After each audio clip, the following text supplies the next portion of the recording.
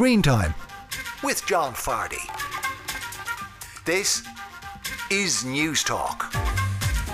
Hello, I'm John Fardy and this is News Talk's TV and movie show. This week on the show, Mark Ryle reviews the new Harry Potter prequel movie Fantastic Beasts: The Secret of Dumbledore, as well as Mark Rylance in The Outfit. TV presenter Anna Daly chats about her favourite movie, plus all the week's TV you won't want to miss, courtesy of yours truly. I'm open on Twitter, John_Fardy, or you can email us screentime@newstalk.com. This show is available as a podcast every Friday at 5pm on newstalk.com or the News Talk app powered by Go Loud, and it's on the radio every Saturday at 6pm on News Talk. If you're listening on the radio, it's coming to at the ungodly hour of 10pm this week for various reasons we won't get into now.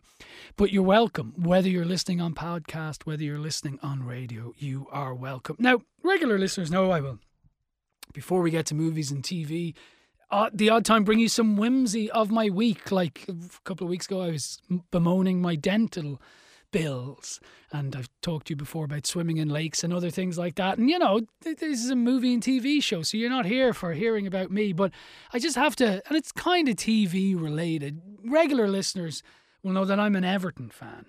And it's, you know, as Billy Connolly said, football fandom is a disease. You know, I just happen to have it for one guy because of one team because of an accident of birth. Now, a lot of my family members have it as well. And if you've no interest in sport, forgive me, this will take 30 seconds. But it has been a very hard week. Everton are dangerously close to being relegated. And I usually start the show talking about what I've watched on TV. The most devastating thing I watched on TV this week was, unfortunately, Everton losing to Burnley 3-2. As I mentioned, it's a whole family thing. This is going to break your heart. At about 89 minutes, my eldest son left the room, unable to watch the end of the game, with tears in his eyes, saying, "Everyone's going to be laughing at me in school tomorrow."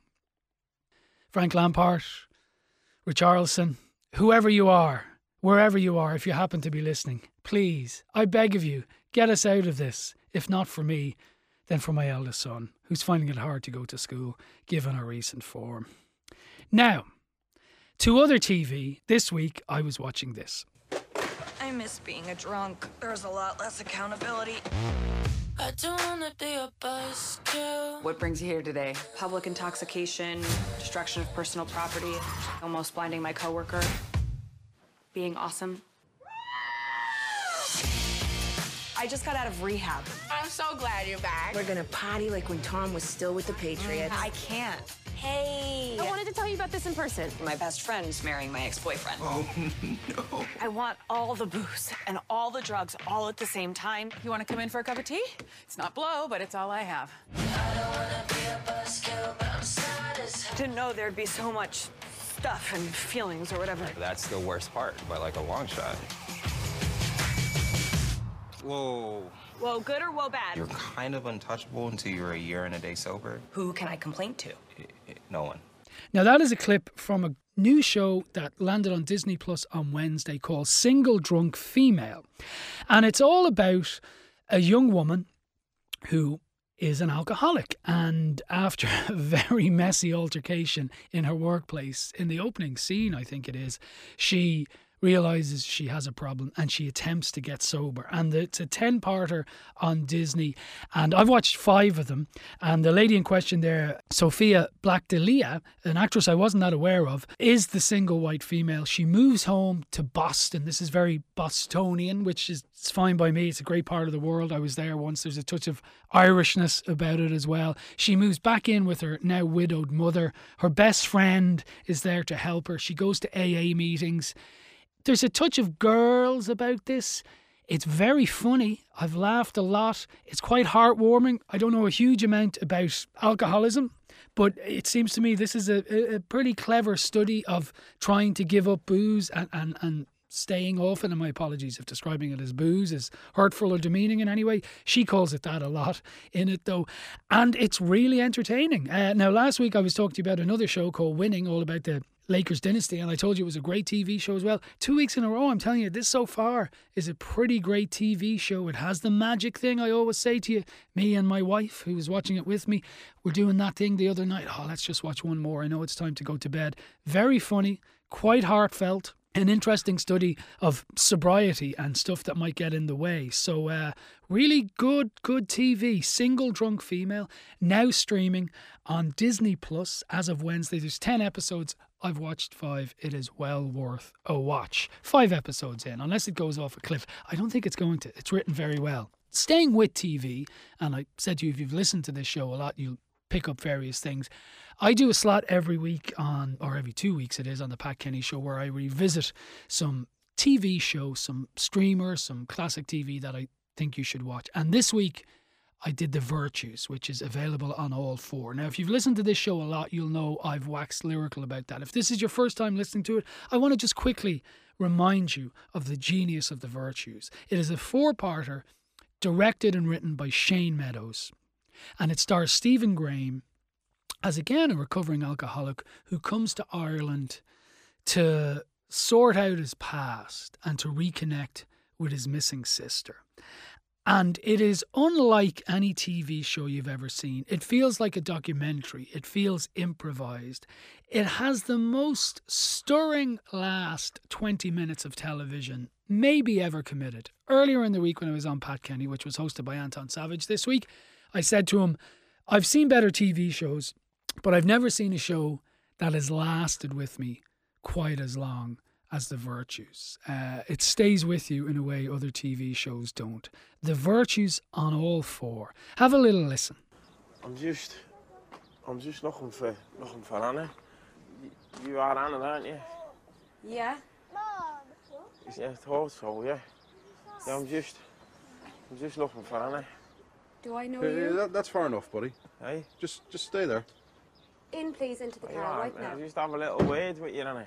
Don't come any closer. No arguments or nothing. No, nobody's looking for an argument, mate. Look, you're scaring me, kids. My wife doesn't know you, okay? So just stay where you are. They're your kids, yeah? Yeah? Our kids. I said stay there, man, didn't I? Okay. Okay, I I don't don't know want who to you scare are. anyone. Sorry. I just want to... Well, you are scaring everybody, all right? a little private word with Anna. Can I just have a chat with you?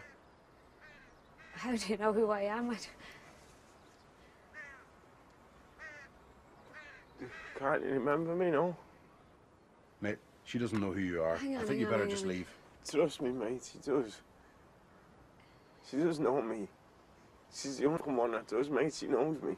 That's the great Stephen Graham, opposite the great Irish actress Helen Behan, who was on this show a while ago and, approached Shane Meadows in a pub in Bettystown. And that's how her acting career began in This Is England and other things like that. The Virtues on All 4 also stars Niamh Algar and Mark O'Halloran, and it is devastating television, and it is devastating in every sense of that phrase. It is on All 4. Do yourself a favour if you have not watched The Virtues. If you're tired of hearing me bang on about it, my apologies. Now, really quickly, I have to mention something of a newsy nature, but it relates to television and indeed movies when you look at it. The Virtues was on Channel 4 and is now on All 4 for you to stream at your leisure. But it was announced this week that Channel 4 is to be privatised. A TV station that is publicly owned but commercially financed, that was invented basically by Margaret Thatcher, who wanted some alternative voice to the BBC because she hated it.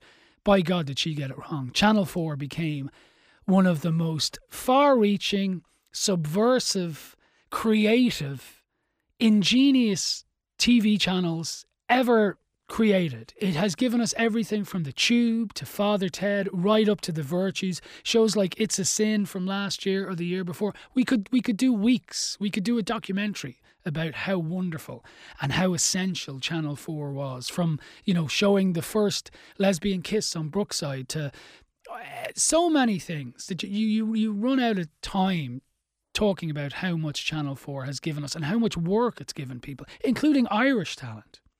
So to privatise it is absolutely absurd. There's been a massive backlash. People like Armando Iannucci have been out decrying it from a height. It's been called cultural vandalism, which I completely agree with. We grew up with Channel 4. Where I grew up in Dublin, you got it on Pipe TV. I remember The Tube on Friday afternoons and how it blew my mind. I remember the Channel 4 signal, the way the numbers would come together and you knew you were going to get some great piece of TV you possibly had never seen before. I just think it's the worst idea imaginable. They say they're doing it because they have to do battle with the streaming services. No, they don't. This is a TV station that already makes money by being a commercial broadcaster. If they privatize it, it will not make shows like The Virtues. It will not make shows like It's a Sin. Or if it does, I will eat my hat. So please, please, do not privatize Channel 4. It is a terrible idea. And I'm sorry to rant, but it's a station I hold dear to my heart. Okay, finally, quick competition for you this week. We will be reviewing Fantastic Beasts: The Secret of Dumbledore later in the show, but we have some goodie bags, merchandise goodie bags to give away. A couple of them, a notebook, kind of tattoos, and also some wands. Now, it might seem a bit strange. This is clearly one for the kids, but my kids love magic wands, particularly the ones from Harry Potter. So we have a couple of merchandise packs to give away this week. Simply text the word Dumbledore to 53106, followed by your name, and Anne-Marie Kane will pick a winner. You can also email the word Dumbledore to screentime@newstalk.com, followed by your name and who you are, and we will pick a winner. And then really quickly, a couple of people were in touch last week, but I just want to quickly mention someone who texted into the show, a Phil in Sallynoggin. We were talking about winning this great show on Sky Atlantic, all about the LA Lakers. And he said, "Hi guys, I cannot recommend Ron Perlman's book on the Lakers called Showtime highly enough. I'm not a follower of basketball, but it is an absolutely superb read for any sports fan." And that's from Phil in the gym in Sallynoggin. Thank you for that, Phil. And that might be something I might check out, because I love a good sports book, particularly comes with the proviso you don't have to be into the sport, because the greatest sports books all have that in common. One of the best books I ever read was Andre Agassi's autobiography, Open. I've minimal interest in tennis, but it's one of the best autobiographies I ever read. So I really appreciate the recommendation from Phil in the gym in Sallynoggin. So, does that mean, I don't know, by proxy, I don't have to exercise if a listener is in the gym? Let's ponder that for a while. Up next, Mark Ryle on the week's new cinema releases. Now you're welcome back to Screen Time, News Talks TV and movie show. We turn to the week's new cinema releases, and we're going to be looking at, I was going to say the much talked about, we'll find out in a second, Fantastic Beasts: Secrets of Dumbledore, the third in the series of Fantastic Beasts movie, the Harry Potter prequel movies, and also a new movie starring Mark Rylance called The Outfit, a very different movie. And talking of Fantastic Beasts, the Beastmaster himself, Mark Ryle, is here. How are you, sir? Every time I hear the name Mark Rylance, my ears prick up and think, oh God, what have I done now? Oh yeah, there's a similarity. Mark Rylance, Mark Ryle. Yeah, I hadn't thought about that before, because you're on my mind a lot, so you'd think I would have occurred to me before, Sometimes I do, anagrams with your name in idle moments. Oh, okay. Yeah. All right. Okay. You tell me at what point it gets too weird, and then we'll move on. We're past that point. Okay. All right, listen, Fantastic Beasts: Secrets of Dumbledore. This one I haven't seen. I have seen The Outfit. A lot of Harry Potter fans out there, my own 9-year-old included. What's going on in this one? So where do you stand on Fantastic Beasts, or are you up to speed? No, I'm not, unfortunately, but I am. I'll tell you really quickly, and thank you for offering me that choice. I saw the first Harry Potter movie when it came out in 2001, if I'm not mistaken. Didn't really blow me away. Then fast forward 15 years later, I rewatched them all with my now 9-year-old, and I thought they were pretty wonderful, all in all. Right. So I've yet to get to the Fantastic Beasts movie, but I've been meaning to. Where do you stand on that? Good. I'll get to that. Okay. I suppose I should say what's going on in this one. It moves on a few years from the first two were mid 1920s, and this moves into the 1930s. And they're all pre Harry Potter and Hogwarts, right? They're all very pre Harry Potter. Yeah. Some of the same characters, but I'll get to that in a second. There's a lot of stuff you have to get to. Yeah, I'll get to it all. So what's going on here is the good wizard Dumbledore has assembled a team of wizards to stop bad wizard Grindelwald from rising to power in the Ministry of Magic and trying to wipe out all of the non-wizards from the world. Dumbledore and Grindelwald used to be an item, and when they were an item, Dumbledore made this blood pact with Grindelwald, meaning that he's now prevented from trying to do him any harm. just because magic. So now he's using Eddie Redmayne's Newt Scamander and a bunch of other randomers and replacement characters to upset the bad wizard's plan for world domination. I should say Dumbledore is once again played by Jude Law, and Grindelwald is now played by Mads Mikkelsen after Johnny Depp was asked to step aside. And For Johnny very Depp, obvious reasons. for a very obvious reason. And then Johnny Depp, who was also taking over from Colin Farrell in the first movie. So different actor, same character, 3 movies in. Okay. Right. So, what did you think of Fantastic Beasts? Oh, well, let's start with the positives. Okay. It looks gorgeous. The art direction and the production design, they're immaculate. And anytime one of these big budget spectacles puts in the effort to use practical sets instead of green screen, I will always appreciate that. There's no substitute for practical sets. Of course, the Harry Potter movies and these movies, there's an awful lot of CG and green screen, but they do make the effort to use as many practical sets as possible, which is great. Mads Mikkelsen, he's a really good villain. He's compelling. He doesn't have to try too hard to be compelling, in a way that I suppose Johnny Depp can but dream of. His Grindelwald, it's a more grounded and less panto villain, and I suppose some of the set pieces are really impressive. So that's the positives. Now, to an extent, this is movie number 3. It's a marked improvement on the last one, but I'm sorry to say that the rot that set in the last movie has grown, and some of the problems have become ever more apparent and pronounced as these films go on. The first movie, in fairness, I really liked the first Fantastic Beasts movie. It didn't really feel like a cash grab, which I suppose it was. Yeah. It was charming. It had a really good story. It had great characters. It was well paced, and it didn't get bogged down in world building. And also, Eddie Redmayne's charm, I suppose, had yet to wear off. The second movie, though, was it was deathly boring. That was the main problem with it. It was full of these characters tracing their ancestral bloodlines and talking about things that were going to happen at some point in the future.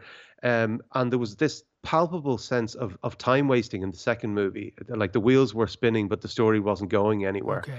So, you know, it's as a franchise, it started out very strong, but we're 3 movies in now. And I do think these Fantastic Beasts movies, they're really struggling to maintain any sense of momentum or, I suppose, vitality. Which the Harry Potter movies, as I alluded to, had in spades as they went on, and I don't think ever lost that. Now, as I say, unfortunately, I haven't seen this one, and I haven't seen either of the Fantastic Beasts movies. But is there, the world building thing is interesting. That are they continuing to world build because they want this to go on forever, kind of? There is supposed to be, that's an interesting question now. Originally, there was supposed to be 5 of these.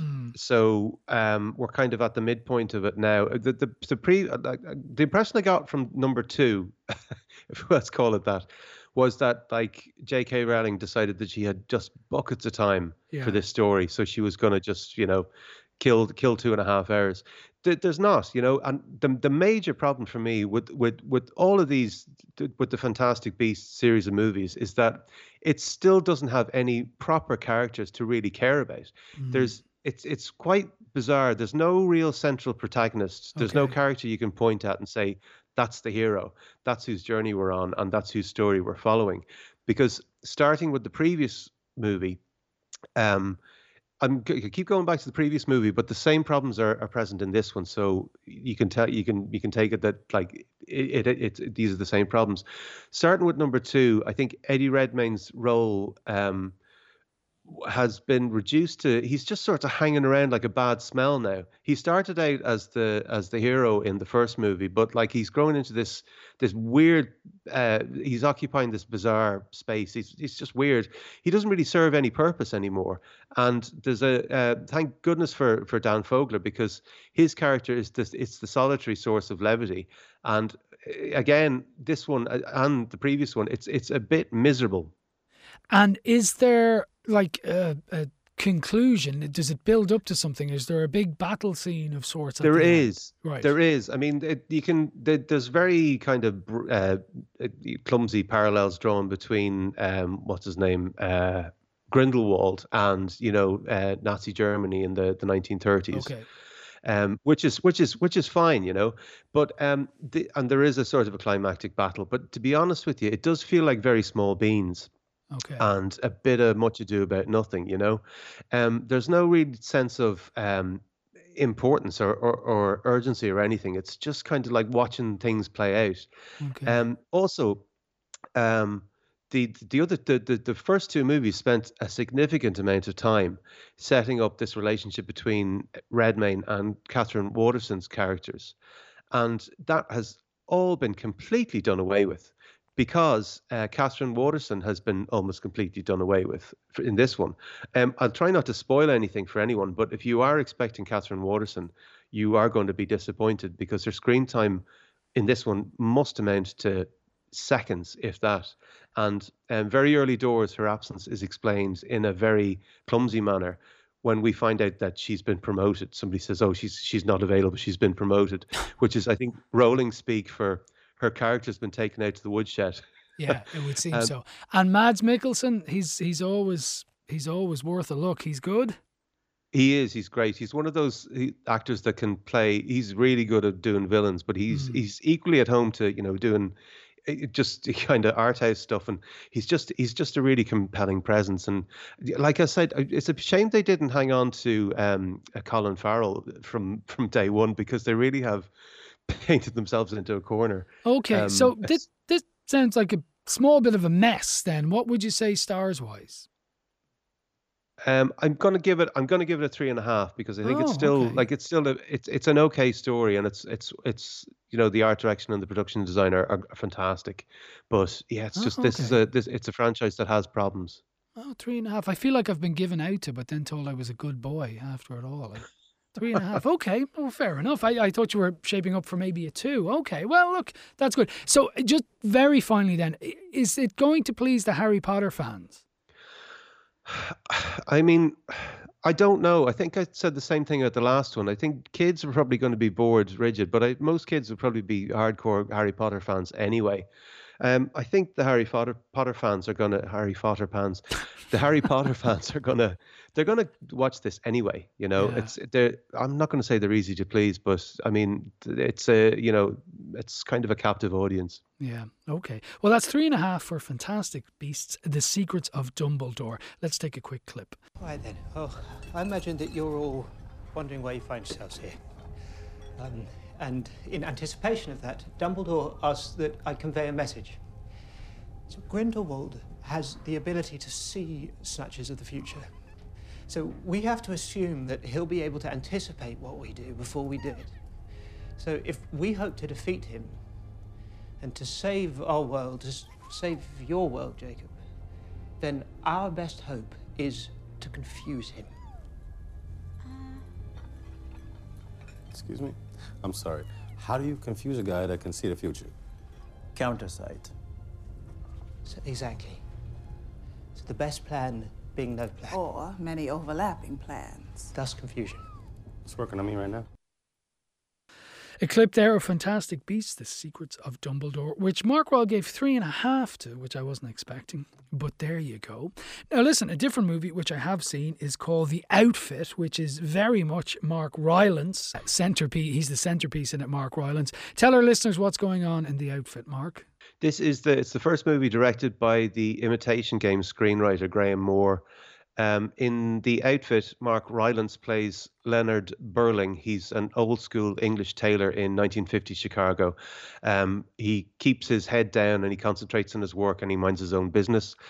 However, his tailor shop is being used by the mob as a drop point for payoffs. And although he does his best to keep out of the mob's business, he gets drawn into it when the mob boss's son shows up one night with a bullet in his gut and shouting about a rat in the operation. Yes, indeed. That's a very succinct way of describing it all. And he's from London, Savile Row Suits, where he learnt his trade and all that kind of stuff. What did you make of this? I thought it was really, really good. Obviously, we kind of said the same thing. If I didn't know any better, I would absolutely have presumed that this was based on a play, because it has all the hallmarks of stage adaptation. Is it? It's got and it's not. It's an original. It's an original script from. Yeah, no, I know you Graham said it was Moore. an original script, but I was wondering was it based on play, because I had, as you said, exactly the same feeling. Yeah. It's not, no, but it really does. It feels like a play. It's a single location. The action doesn't move from the tailor shop once. It's got a small cast. It's got lots of wordy monologues, which really suit Rylance. Yeah. And the action unfolds more or less over the course of a single night. So I was very surprised to learn that it's completely original. Yeah, and some of the, it has that play thing where the mad action that happens is offset, and you come on and you hear about it, through Mark Rylance or whatever. Sometimes that can be a bad thing, especially when it's an adaptation of a play and on for the screen. But I don't think not in this case. And I'm sensing, well, you said you really, really enjoyed it, so you thought this was really good. I did. It's really solid without trying to be flashy. It's got a really nice, tight narrative. It reminded me of two things. I think the setup is slightly reminiscent of a more well-mannered Reservoir Dogs, and also it's a lot more it opens well-mannered. with this. It's very it is, but it's kind. I don't know why it reminded me of Reservoir Dogs, but it also opens with this very lengthy monologue from Mark Rylance about tailoring and what a suit says about the individual wearing it, and I don't know why, but this really reminded me of Guy Ritchie, and I could imagine Guy Ritchie directing this script and ruining it, because the thing about Tarantino and Guy Ritchie is that they can't help but beat you over the head with their personalities at every turn, and you have, then you've got somebody like Graham Moore who his direction is very unshowy, and he's serving the story rather the other way around, which is it's very welcome. Yeah, no, absolutely. And Mark Rylance it's no surprise because he's a brilliant actor, but if you're going to have so much screen time, you need someone like Mark Rylance, and he carries it off as all these, well, there's not that many people, but as different pieces of chaos enter the scene and different characters bring chaos with them, he just handles it all brilliantly. And even though there's a slight escalating tension, he seems to register it all quite calmly. He does, yeah. It's got like with a cast as small as this, I think there's maybe 8 characters in total. It's really, really vital that every actor pulls their weight. Rylance is obviously brilliant. He gets plenty of monologues and big blocks of dialogue, which is great. And his character Leonard Burling, he shares that quality with a lot of Rylance's characters, where he's the smartest guy in the room, but he comes off as a bit dim, and he's kind of coolly in control, but with a slight edge. Yeah, I think a lot of his characters kind of have shared that quality. Elsewhere, it's unfortunately not really the case. Simon Russell Beale, he plays a mob boss. I think he's another highlight, and I think Johnny Flynn and Zoe Dutch, they're both as good as they need to be. Unfortunately, Dylan O'Brien really stands out, and not in a good way. It's like he's playing a caricature of a mafioso. Yeah, he was a weak link, but apart from that, here's the thing though, like I enjoyed it. I'm surprised you enjoyed it as much as you did, because I thought Mark Rylance was great. I thought everyone more or less did a good job, but it felt to me it was like a movie shot during COVID, and afterwards, and I just had a feeling, that was fine. It was good. Mark Rylance was good, but I wouldn't be that tempted to rewatch it again. It was fine on its own terms, No, I mean, I wouldn't be in a mad rush to rewatch it either. But I mean, I've seen a lot of movies that were shot under COVID protocols, and I think this is one of the better ones. Yeah, it's also got that kind of Hitchcock rope vibe to it as well. Some of the twists, I think they are a bit clumsy and they are easy to spot. And more than once, I think Graham Moore writes his way out of a tight spot through a sheer stroke of luck, which does start to stretch credibility. But it's a nice lean movie. It doesn't have any excess fatness. And that's true. It's some great dialogue. Yeah, great dialogue and very tight storytelling. Now that you say it, So, what would you say stars-wise for the outfit? I'm going to give it another 3.5. Okay. I'm going to give it a 3 because I thought it was middle of the road good, and I did enjoy the kind of analogies drawn between suit making and life and Mark Rylance in them, or how he played those, That's 3.5 from Mark for the outfit. I gave it a 3. It is a good movie, don't get me wrong, but I'm so kind of vibe to it. But as Mark says, lean storytelling. Thank you for that, Mark. Always a pleasure. Thanks, John. I'll talk to you next week. Mark Ryle there chatting to me about 2 new cinema releases this week. The Outfit, which he gave 3.5 to, and also Fantastic Beasts, The Secret of Dumbledore, which he also gave 3.5 to. Up next, TV presenter Anna Daly on her favourite movie. Now you're welcome back to Screen Time News Talks TV and movie show. Now, for the last couple of weeks, we haven't done a favourite movie just because there's been so much going on with Will Smith slapping people and other things like that. And a couple of people were texting going, one of them even said, where's the effing favourite movie piece? Which is always nice to receive. Anyway, I'm delighted to say it returns this week. And who better to return with than Anna Daly, who's a bit of a movie buff and of course a TV presenter. And lately, businesswoman. More of that and on. Anna, how are you? Hi, John. Thanks for having me. My pleasure. Now, your movie choice is absolutely glorious. Will you tell our listeners what it is and why? Oh, do you know what? I went around the houses with this, John. I know you did. I overthought it, like many things in my life. I was thinking at the weekend, my ultimate kind of curl up on the couch comfort movie is a very old movie called Sabrina, which is not one of the obvious Audrey Hepburn movies. Great movie. It's gorgeous, isn't it? So I was thinking that. Then I went to Bridesmaids because I think there's probably no funnier scene than the moment in the wedding dress shop. But actually, if I'm true to myself, the movie that I will watch over and over again, snippets of the whole thing, and still laugh and not tire of, it's Notting Hill. Oh, wonderful. Well, we're going to talk about you now, but I want to quickly tell you, you have my backing because it was on somewhere on TV maybe 6 weeks ago, and me and my wife stumbled upon it, and it was probably halfway through, and we'd kids to get up the next day and all that, but we stayed watching the whole thing. So you have a captive audience here. Why do you love it so much?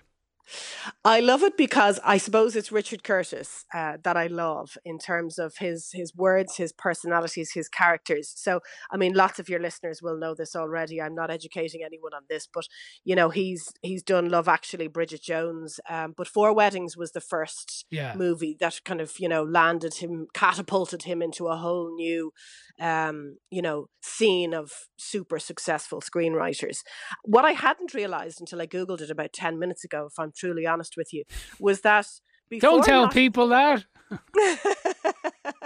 Listen, I wing everything in my life. It's okay, John.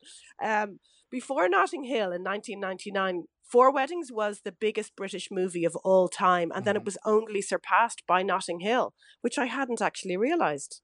Yeah, wow. And just remind people what Notting Hill is about. Yes, you can't assume everyone has seen it, actually. Yeah. And if you haven't, I'm almost envious because it's a joyful hour and a half to sit back and enjoy. This is Julia Roberts and Hugh Grant as the lead characters. Hugh Grant is your very normal Joe who's running a kind of a humble travel bookstore on Portobello Road in Notting Hill. And he's struggling to kind of make ends meet and nothing's really going right for him. And then you have Julia Roberts, the character is Anna Scott, who's this worldwide fabulous movie star who stumbles into his humble travel bookstore one day, and there's kind of an accidental kiss and it goes from there. But what it is actually is the normal Joe, bringing this super famous person into their life. And apparently Hugh Grant had said in some interview around the time of the junkets and all that to promote the movie, that this was actually a real life situation that happened to Richard Curtis, the screenwriter's friend. A very normal guy. He met this Hollywood superstar who is unnamed still, in Harrods, and I hadn't realised that either. And they began an affair? Fell in love with her, and who knows whether they're still together or not, who knows who it is. But this was the inspiration for Richard Curtis in Notting Hill, apparently. Wow. Now, and I say I love it, but one of the, I suppose, not criticisms, but people say it's just very similar to Four Weddings and a Funeral in that you have this Hugh Grant character who's, you call him ordinary, but he's quite handsome. He's, very charming and all. That it's a very similar role to Four Weddings and a Funeral, but I guess that doesn't bother you because it doesn't bother me. It doesn't bother me at all. I think it's done very well. My husband feels infuriated by Hugh Grant's kind of shtick. I don't. I quite like the bumbling English man and I think he plays it really well, and I enjoy it. But there are some brilliant characters in this movie. I mean, Rhys Ifans plays the flatmate Spike. It's past the watershed, and we can describe him as a masturbating Welshman, right? Perfect. Nailed, John. Yeah, I'm glad you said that. There's a scene actually that really makes me laugh where he doesn't wash his clothes and he just has to grab something. So he grabs some kind of a random snorkeling outfit that is Hugh Grant's actually, from his wardrobe. But he has a pouch at the front of it that he has his 20 Benson and Hedges sitting in. It's just genius. But he is your flaky, sloppy, grungy flatmate, and he actually, you could probably argue, has some of the best lines in the whole movie. The other person that absolutely rocks my world in this movie is a very talented actor who's now gone, Emma Chambers. Lots of your listeners will know her from The Vicar of Dibley, but she plays the little sister, Honey. And in my opinion, she is all of us. When that famous person is brought into the room, she kind of represents all of our reactions. She follows her to the toilet at one stage. And then she runs back to the group of friends and says, oh my God, she had to ask me to leave. This is so embarrassing. She is that normal person, and she plays that role so perfectly. Yeah. And, it's a love story, and there are, it's no surprise there's a happy ending. Richard Curtis does happy endings, but there are some real heartfelt moments in it, and there's doomed love aspects to it. And both of them, Julia Roberts and Hugh Grant, they get kind of whacked emotionally by each other. It's quite poignant at times. It is, and I think that's what Richard Curtis does very well. There's a group of friends, and it's not your glossy Hollywood, aspirational circle of friends that you look at and go, oh God, I'd love to be part of that. These are very real people. The guy who works in the stock exchange is crap at his job. The guy who runs the restaurant, they have a party because he has to close it. No one ever came to the restaurant, So there is a realness to these characters, I think, including, the lead characters, for sure. And that's the joy of it, I think, isn't it? That absolutely. It does feel quite real. Yeah. And I tell you one thing that's really real, and you will appreciate this given your line of work over the years, is the Hollywood junkets that they have where he goes to hotel room and he pretends to be from the Horse of Man. They're quite accurate, the way they're portrayed. I can attest to that, and you probably can as well. Well, you've done your own movie junkets, no doubt, John, and so have I, and they've nailed that setup, They really have. It's ever so glamorous, but it's conveyor belts. Yeah. What's your name again? Where's the movie set? Exactly. Yeah. Where am I? What city am I in? But it is hysterical that he has to make up the fact that he's from Horse and Hound magazine, which is the first magazine that he sees sitting on the posh coffee table in the hotel suite. And actually, Misha Barton does a star turn. She is a child actor in this movie. Yeah. And she has a great line as well about working with Leonardo. Hugh Grant says Leonardo da Vinci. She's like DiCaprio. Oh, I want to watch it again. Mission accomplished, Anna. You've done that. So that is Notting Hill, Anna Daly's favourite movie. So listen, finally, Anna, it's been an unusual time for you. You've gone down some different roads. You're now partly a businesswoman with your own brand of clothing, a fashion line, Little Bliss. Tell us about what you've been up to in the last, I guess, 16, 18, I should say 24 months. I know, yeah. We're losing track of time with COVID, aren't we? Yeah, I felt, John, I had done enough early morning TV shows to last me a lifetime. I can imagine.